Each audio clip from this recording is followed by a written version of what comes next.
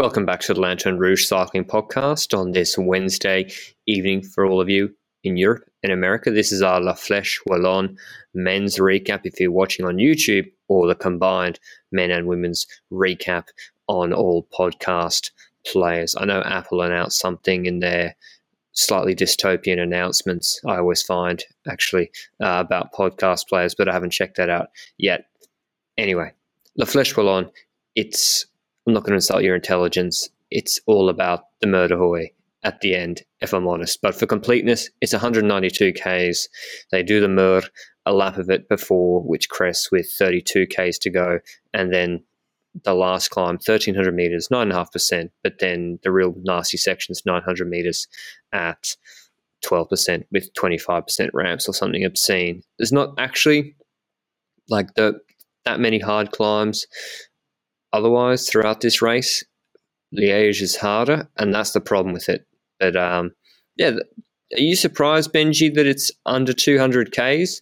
Do you think the solution for Flèche, would you add more climbs, more Ks to make it 250, 230, another hour of racing to maybe make the last 20 more exciting? I think that there's a few aspects to this. You first have the fact that there's no real other race like this on the calendar where it's the entire parcours basically preparing for the final wall.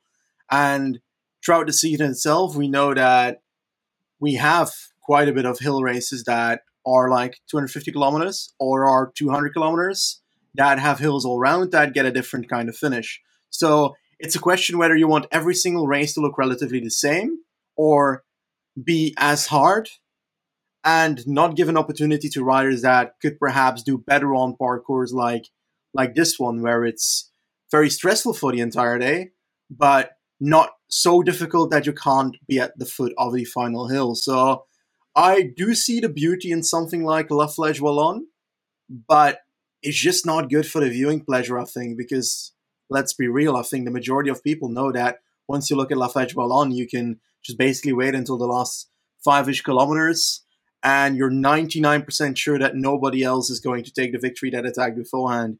There's always a possibility that someone attacks on the second or third last hill, but it's just very unlikely to happen with the brutality of the final hill and the way everybody just sprints up it in the end. So, yeah, that's kind of my take on it. I think the last breakaway winner was in 2003, so it's been a long time between breakaway wins. But before we get into the full recap, I want to mention our show partner, Le Col, the Ardennes Classics. Well, we've got our last one coming up on the weekend, but the Cobble Classics are already done and dusted. But if you want to check out Le Col's new ambassador kit with Johan Museeuw, they've brought that out. They've posted a story about it, and the link is in the description below about what the classics and cycling in Flanders means to Johan Museeuw. So I'd encourage you to go and check that out if you want to read through that as well. There's also Le Col's Level Up Strava Challenge. So if you complete 420 minutes across 3 weeks, if you join this Strava Challenge, you receive a £50 reward upon completion to spend at Le Col. And one person will win £2,500, which infinite Australian dollars of Le Col summer kit. So go and check that out through Le Col's Instagram if you're keen. But the favourites for today's stage, or race rather, Roglic, Julian Alaphilippe, won it twice before, Pidcock, obviously, one of the best classics riders already. But the big news, Benji, UAE and Pogačar out of the race before he even started because of a positive test, which Pogačar and UAE are adamant that it's a false positive for one of their riders and the team members. So they were out despite that rider. I think it might have been ULC, correct me if I'm wrong, Benji, who tested positive for COVID.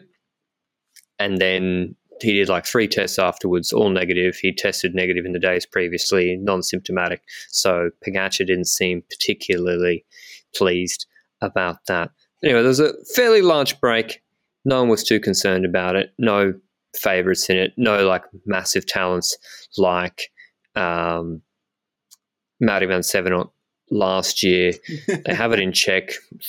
2 minutes. They do the first Mur and bring it down to 150. And Mauri attacked Benji. Did you expect him to do that? Because I thought it was like the most bang on likely things to happen in this race is Van Seven attacking obscenely early.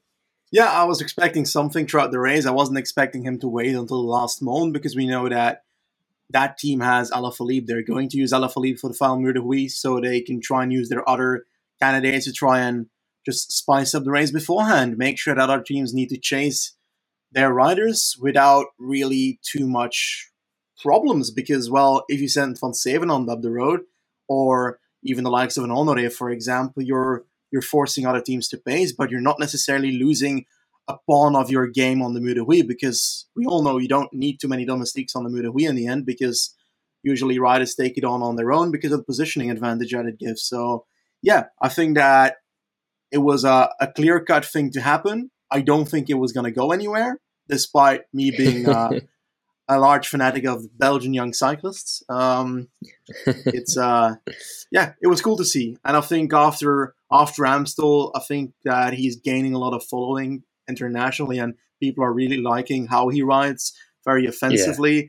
And I love how he said after Amstel the following sentence: do you think you're going to be a co-leader in the next Ardennes race, for example? And he said, well, I don't really care. I just want to ride, and I just want to ride in between and see where I land. And I like that, because it's like the most non-calculated racing we've seen in a while. And it's the same thing with Pogačar last year, where he was very offensive when he's behind. And that kind of stuff sparks interest in, I think, in cycling itself. And if those kind of riders make the sport more interesting, then a lot of more people will enjoy the sport, I think. And he did prompt a few attacks. I think Geschke attacked, Tao Gegenhardt and another Ineos rider got in that group, but I think there was a crash as well with Pidcock behind at this same time, and Gegenhardt was pulling, but then Pidcock got back into the peloton. There was 50 seconds for the 5 riders in front. Even Philippe Gilbert threw an attack in Benji. 20 Ks to go, 25 seconds, and you already know it's going to be Mur de Huy bunch time, because you need like 50 seconds at the base of the Mur if you've been in the break. And as well, they're going to bring it back even earlier than that, because it's not a long race. It's not that hard typically. And all these teams have so many domestiques in the last 20 kilometers. That's what makes the big difference. And they just keep it so tight and bring everything back. Tim Wellens tried to attack with 11.5 Ks to go, and Carapaz tried to follow him. So Quick-Step and Ineos had tried to throw a few riders up the road. Roglic didn't really have too many people to bring it back, apart from Omen. He did a decent job actually bringing Carapaz back. Carapaz attacked again, and we'll talk about his result later and how well he did. Lambertink was the last rider, I think, up the road. 2 Ks to go. 11-second gap, close right at the base, just on cue.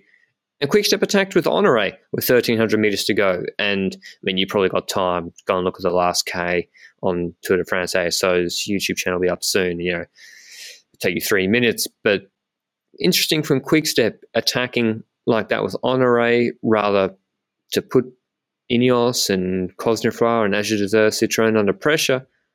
Barry was dropped. And the pace came out of the race a little bit, it seemed. Kwiatkowski was pacing. Israel had a rider pacing for Mike Woods, their contender for today. And then with 400 meters to go, Valverde was out of position. We'll talk about him in a second. 400 meters to go, Rogla, who was in good position. And Jumbo-Visma did a good job today, generally. I thought they did a really good job for Roglic, keeping in fantastic position. He accelerates like we always see him do, a little bit early. 400 to go. Still a long time on the Mur de Huy. 400 meters. He's got Alaphilippe and Valverde looking at him. Alaphilippe doesn't react. No movement at all. Doesn't even get out of the saddle. Just lets Pidcock close that gap a little bit. Alaphilippe's got Valverde on his wheel. Let's Pidcock bring him to 270. Roglic has got a decent gap on them at this point. It's his patented 100-meter big sprint. Then Alaphilippe begins a slow bridge, gradual bridge, to Roglic, not panicking at any moment, always under control, and clearly we can see him clawing him back. He's got Valverde on the wheel, drops him off the wheel with 125 to go, and then we see him in Roglic's wheel with 75 meters to go, as they're just cresting the steep section at the end, and it flattens off, and we know it's over for Roglic. Alaphilippe kicking out of his wheel, and it's more a marathon, even though it's a short climb. Alaphilippe just able to hold that same speed and power right until the finish, and Roglic fading. Alaphilippe coming first, Roglic second, Valverde third, I think Woods fourth, or Barguil fourth, and Woods fifth. Benji, Roglic, do you think he was surprised Valverde was there? He seemed kind of shocked and then tried to re-kick with 50 meters to go. And if so, do you actually think that made a difference? You mean Alaphilippe, right? Not Valverde? Or yeah, sorry. When Roglic had Alaphilippe come up next to him on the left-hand side. Yep. I'm not sure. Yeah. I'm not sure it's a surprise necessarily. I think that he knows that if he goes so early on the Mur-de-Huy, which to some is arguably a mistake, because I bet every single rider before this year is going to say, if you attack early on the Mur-de-Huy, then you're basically putting the nail in your own coffin. They're going to counter you, and they're going to come past you the moment that they launch their kick on the rather just the point where it goes from very steep to not super steep. That's where Alaphilippe usually launches, and today he had to go a bit earlier to launch towards Roglic. I think that he probably was not surprised that Alaphilippe was there. He was probably hoping that he wouldn't be there, obviously. But I think in total, the topic I just want to bring up is, did Roglic go too early or not? And there's a few aspects to this. Like I just mentioned, on the Mur-de-Huy, you're typically waiting until it is at that point where everybody usually launches, and Alaphilippe usually launches. A few years ago, Alaphilippe lost the race by launching a bit too early, and today he had to go early because Roglic went way earlier than everybody, and that forces the others into actually responding, because they know that if Roglic makes that move, if he gaps them so much on that steeper section, then they need to find some hella crazy kick to get back to him and pass him on the last section. But on the opposite side, you can also say, perhaps this is the best thing that Roglic could do. Perhaps going early is the best thing that Roglic can do, because he does not have the sprint acceleration against Alaphilippe on the last section. But I would counter to that, we don't actually know that well, because we've seen them ride against each other in a punching way on Liège last year, and we saw it as well on the World Champs. On the World Champs, we had them both having ridden the Tour de France just before, right? Was that Tour de France? Yes, was Tour de France? Yes. And as a consequence, you had Roglic who went all out in the Tour de France, Alaphilippe who was preparing for the World Champs throughout the Tour de France. That was his goal. He said that. The first part, after that first victory, he said that he was focusing on the World Champs. So we don't know if Roglic would have also prepared for the World Champs, how close he would have gotten on that final punch and that final kick where Alaphilippe got away. And I think it's interesting to think about, because we don't know what would happen if they launched both at the same time on the Mur-de-Huy. I dare to put my money on the fact that I just don't know, and that it could be either one of them, because I would really like to see Roglic and Alaphilippe launch from that corner, the last corner, at the same time, and see where it lands. Because some people are saying that Alaphilippe would outkick Roglic. From the history of Alaphilippe, that's possible, but we haven't seen him against Roglic like that many occasions, and I think it could be different than people are thinking. And I think that we're underestimating Roglic, and I think Roglic might be underestimating himself here on this finish, because I'm scared of what he can do. The man launched early and he still almost won. Yeah, I don't think he went 300 meters too early, but just a little bit too early. I think that's inarguable when you look at his speed, like how he slowed down and was kind of cooked in the last 30 to 50 meters. So it's not like he jumped incredibly early for him and what he can do, but just a little bit early, and that was the difference between him and Alaphilippe. And Benji, I'm looking on Twitter, apparently we have a climbing record. Yep, they did 2:41 for the Mur-de-Huy, 6 seconds quicker than Hirschi last year, 9 seconds quicker than Alaphilippe last year in 2019. Yes? I think that's the same amount, 241, that Valverde did in his not so clean year. Exactly the same time back in the day. 2014. Yeah. He was clean then. Was he? Okay, I'm getting the years wrong then. But that does mean that's that post Puerto, mate. Is it a climbing record then? Well, in principle, sort of, because it's a harder course now than apparently when Valverde did 241. Okay, yeah. So it's more impressive what they did, and that was largely down to Roglic. But yeah, crazy level, and it goes to show, like, we're like, oh, maybe Roglic went a little bit early, but in almost any other year and a lot of other eras, he would have won. So by like 5 seconds. So he's crazy level puncher, Roglic. Super impressive from him. One thing I want to mention, Benji, is, speaking of Valverde, he should have been disqualified in my view. He came third. That's, a classic podium out of Woods and Barguil. Top 10, by the way: Pidcock, Gaudu, Chavez, Carapaz, Schachmann. Third, he was so far out of position. We said it was a problem in Amstel. I think in my video I was like, way out of position, Valverde. Yep. Then he managed to, super impressive on the last Cauberg, that he even managed to get into G1 for a time. And today he was so far out of position again with 600 metres to go, and he used the sidewalk to move up the right-hand side. No other riders did. He was behind Pidcock beforehand, used the sidewalk and moved up to about third wheel behind Alaphilippe. And when he came back off the sidewalk, he nearly chopped Pidcock and nearly crashed because he was going into a space that wasn't there. And the rules do not mandate that you are disqualified just because you go onto the sidewalk, but in serious cases, or if an infringement offers an advantage, the commissaires may relegate the rider to last place or eliminate or disqualify them. It offered an advantage. He only went on that sidewalk to move up spots because his team weren't good enough to keep him at the front before the Mer de Huy. And it affected Pidcock's race. It definitely gave him an advantage. And Benji, how surprised, aka not surprised at all, are you that he didn't get sanctioned? I'm not surprised at all. And to be honest, if you're thinking about it, I think that it's also just not a very effective penalty, because in this one-day race, why would he care that he gets DQ'd if he doesn't win anyway? It's Valverde. He's got plenty of a history anyway. The thing that would hurt him the most is the fine and the UCI ranking points, but he also won't care about those, to be honest. UCI ranking points, perhaps. Valverde sometimes cares about the UCI ranking if he's close to the top. But, yeah. And if he doesn't move up, he can't win. Yeah. Because he'd be so deep. I do it as well.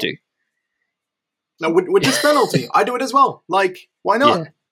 You're choosing between 99% not being sanctioned and improving your position, or staying behind and definitely losing. So it's a no-brainer for him to do it. It's just one of those things. I think Rowe got penalised for it at Flanders a few years ago, but generally they only penalise you if you actually endanger another rider, or a spectator. But he kind of really chopped Pidcock or another rider. So, yeah, that was a bit of a shame. But Alaphilippe, Benji, I think I was saying he didn't look at the same on the Cauberg. He didn't have that snap back today, climbing record. What do you think of Liège? Do you think he's just a Mer Flèche specialist, his third win?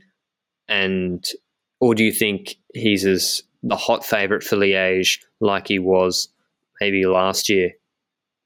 The Mer de Huy is perfect for him, I think. I think that he is obviously the best puncher on paper, I'd say, in the world, Alaphilippe.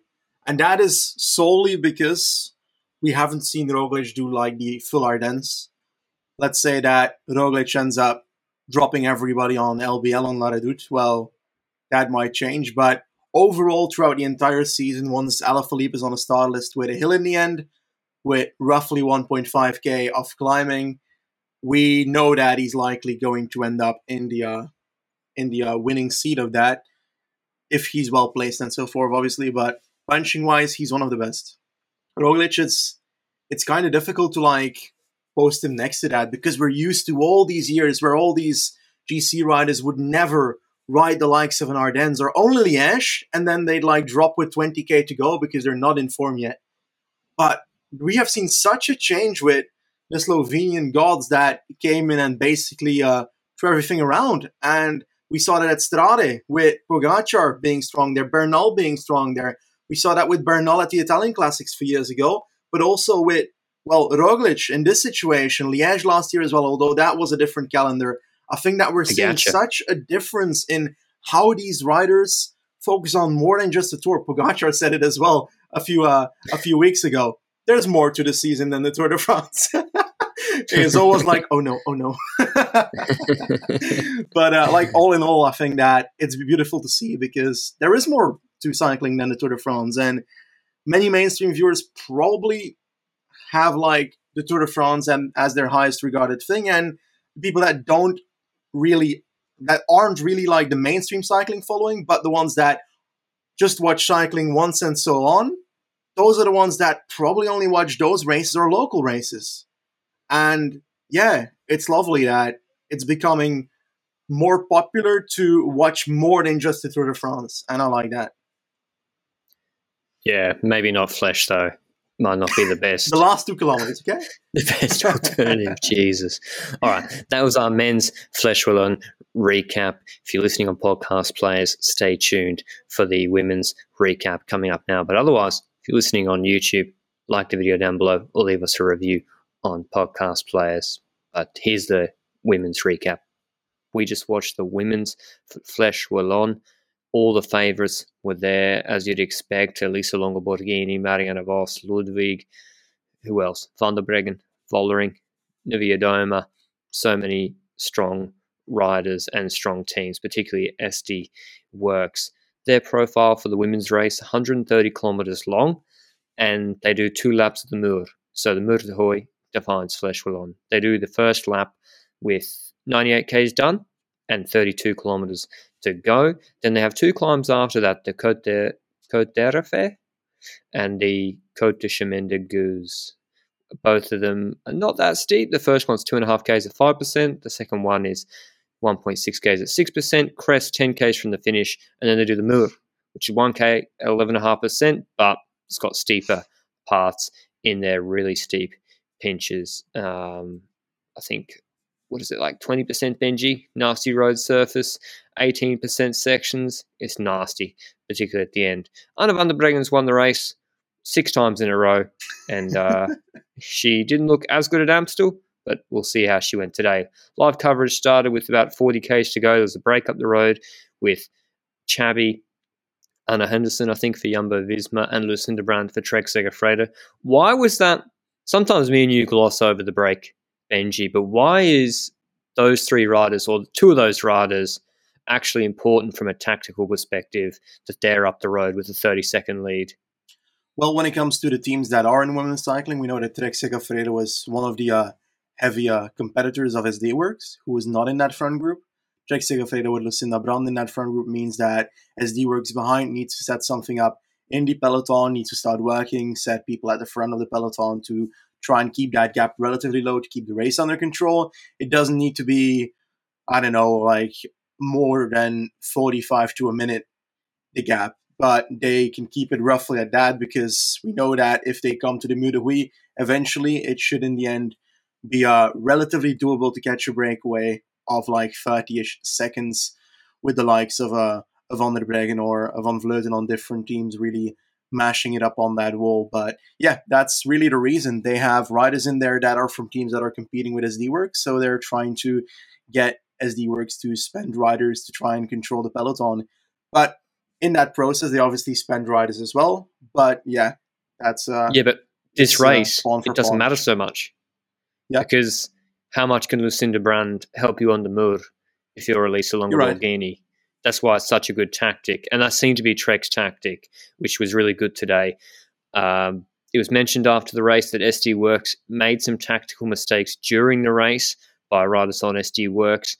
And I think one of them was letting two riders from their main rivals go into the break. The second, I think, maybe they weren't referring to it. The second, I think, is they do the first round of the Mur.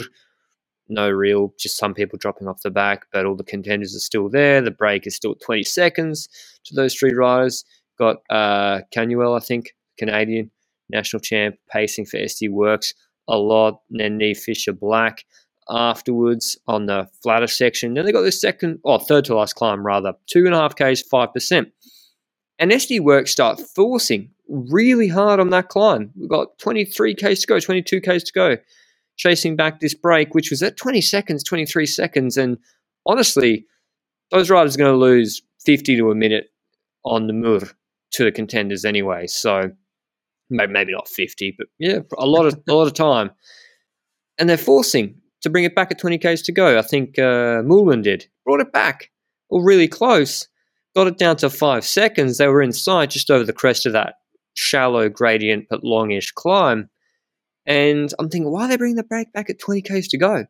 That's feeding into Trek's strategy, and it did, because then Moulin pulled off, gap was 5 seconds, and then Ruth Winder, winner of Brabantse Pijl, very strong rider in the last month or so, she attacked, she countered for Trek, going past that break which had been brought back. Lucinda Brand and Henderson had been dropped, and then Xavi tried to follow her but didn't quite get on her wheel. So more problems for SD Worx. Again, those Trek riders, are they going to be that much use on the Mur itself for Lisa Longo Borghini? Not really. And now they're forcing SD Worx to chase again. A fresher rider going up the road. She got a 36, 40-second gap on the peloton, which was not able to bring her back before the Mur.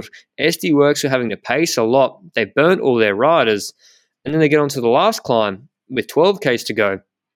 Annemiek van Vleuten, who this isn't her exact finale that she would prefer. She prefers going on a longer climb from further out, one would think. She attacks on the second to last climb with 12 Ks to go, blows away all the other domestiques. We only have the contenders left. The only team with two riders is Vollering and Anna van der Breggen. Van Vleuten doesn't catch Ruth Winder, but she brings it back to 25 seconds. She stops her action because everyone's on her wheel. And in this group, we have, as I said, Vollering, Anna van der Breggen, Ludwig, Mavi Garcia, Lisa Longo Borghini, Nivea Doma, Juliette Labou, and Van Vleuten. And at that point, Benji, with Anna van der Breggen having not looked good at Amstel, working for Vollering, what did you think was the play for SD Worx? Because Vollering had already been trying to chase down moves. Yeah, I think that at that point it was relatively clear to me that they were going to go for Van der Breggen for the all-out 7 times in a row here, because if you have Vollering already chase down moves and also attack, well, I'm not sure if you can call that a chasing, but she counterattacked someone as well a bit earlier. So she was doing quite a bit of work, and that's honestly kind of because of that move of Mollman Pasio a bit earlier. Mollman made that attack, and that is basically reducing their numeric advantage to 2 riders. And with 2 riders, you have to choose. If you have riders like Vollering and Van der Breggen to potentially, candidates to win this race, then you have to choose one or the other at that point to try and fix the damage you've done that way. And it looks like they chose Vollering as the domestique from that point. They countered with her. They ended up pacing down with her as well throughout the entire last 10-ish kilometers, because nobody else would take over. It's only logical that other teams see that SD Worx is pushing Vollering as a domestique forward. They're going to be like, oh, yeah, just go ahead. Go ahead, take the front. Yeah. You can do it. We'll just and Van der Breggen's won 6 times. Yeah. So you're not going to sacrifice yourself to bring her to the foot of the Mur. Especially, great work from Trek, by the way. I have to say they played the race as well as they could tactically. But anyway, as Benji said, Vollering pacing, sacrificed herself. Obviously, at this point, we'd realise, they're not stupid. Obviously, Van der Breggen was either feeling better than at Amstel, where she'd been sick a couple of weeks ago, or at Amstel they were just giving Vollering an opportunity. And we knew when she had, even though they hadn't brought Winder back, by the base of the Mur, they had her at 11 seconds, maybe less. The first 400 meters of the Mur are about 6-7%. It only kicks up in the last 900 meters. Vollering paces really hard at the base of that climb. Eventually, Spratt moves up. We're onto the base of the Muur proper with 900 meters to go. Vollering's clearly run out of steam, and we've got all the contenders here, except for Vos. We should have said, by the way, Vos was dropped when Van Vleuten attacked with 10 Ks to go, but she wasn't really, we didn't think of her as a contender anyway for this race. Spratt goes through the middle, and then Anna van der Breggen, just like last year, she wanted to ride this full Muur as hard as possible at her pace, moves up on the right-hand side as she looks at it and just starts pacing, drops, I think, everyone except Longo Borghini and Niewiadoma straight away. Van Vleuten is trying to claw back to her, but pops pretty quickly. Ludwig's gone straight away. Somewhat surprising, Benji, given that she came second last year. I think Vollering third.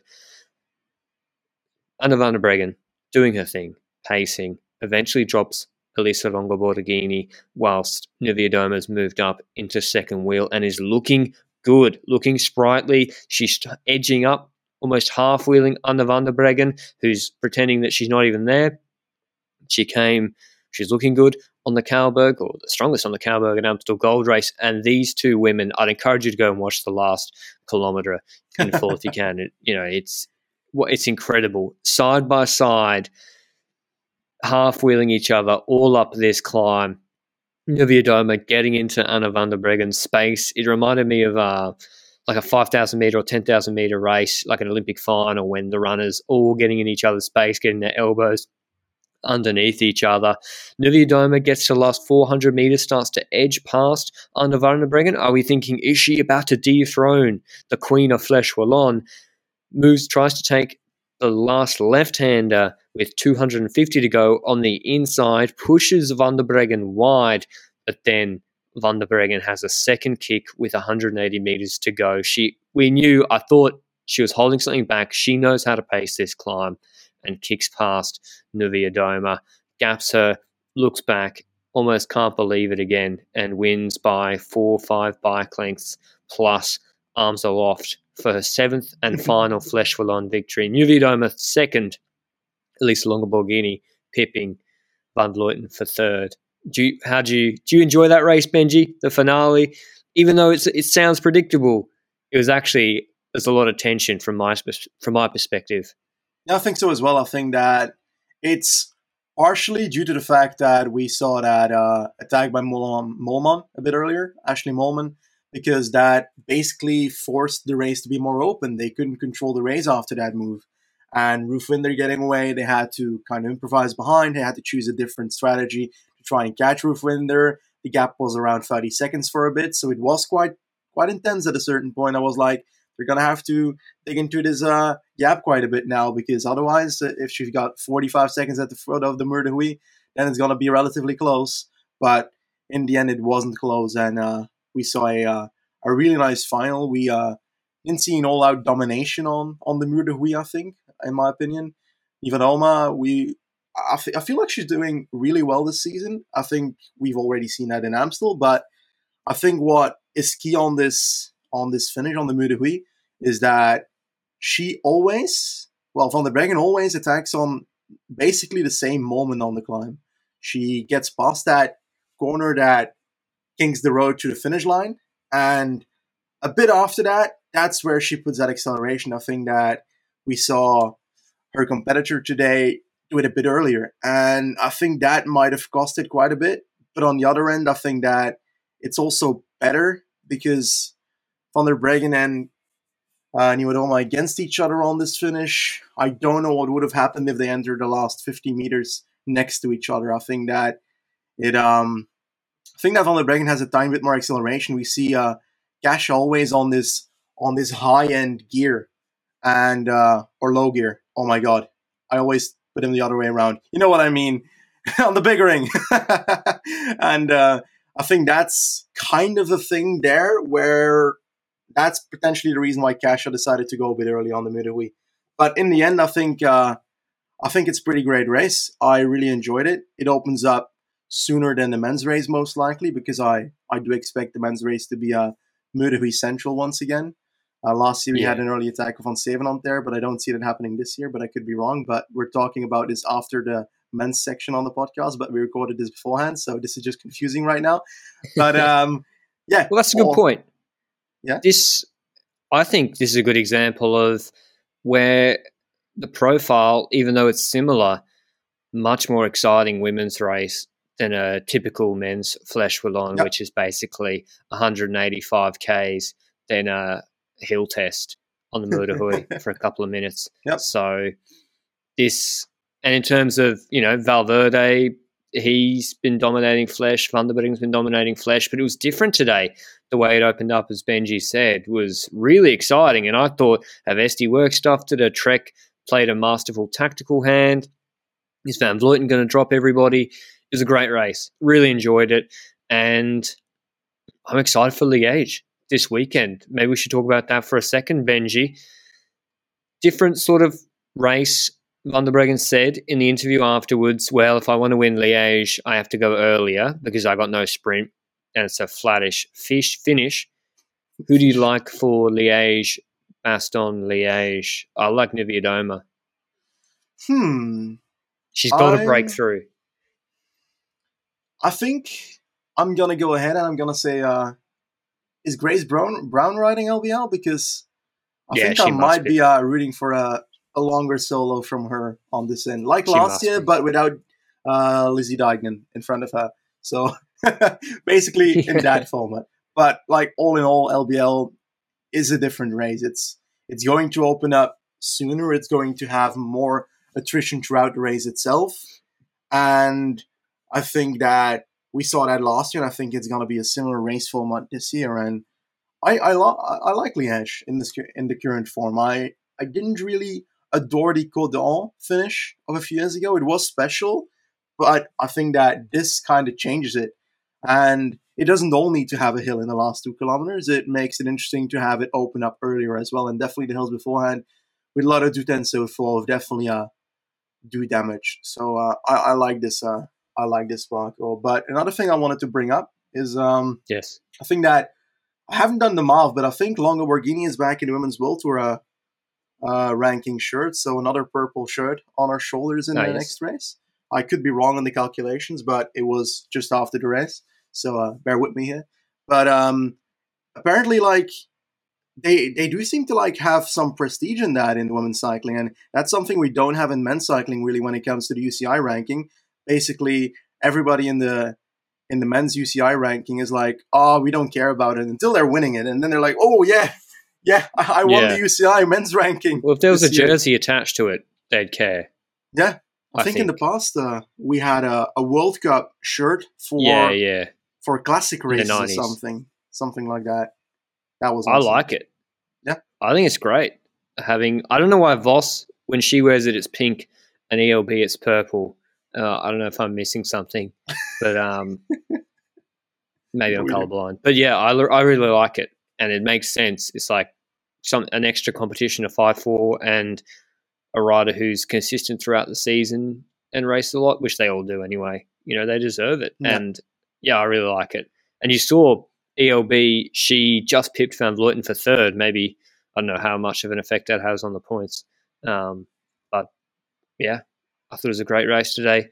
And I can't wait for Liège on the weekend. We'll be doing a Liège preview, so we might give our more thorough thoughts in that on probably dropping on Friday. But that's all from us on the podcast today. We hope you enjoyed it, and we'll see you with that Liège preview, as I mentioned, on Friday. If you want to support the podcast, you can always like the YouTube video or share it if you're watching on YouTube, or if you're listening on podcast players, leave us a review on your podcast player. It's very helpful. We're trying to get to 1,000 reviews, or we've also got our Ko-Fi link in the description below should you wish to directly support us. But thanks as always. It's been a great month and a half or 2 months of racing so far, and we'll see you in the weekend. Ciao.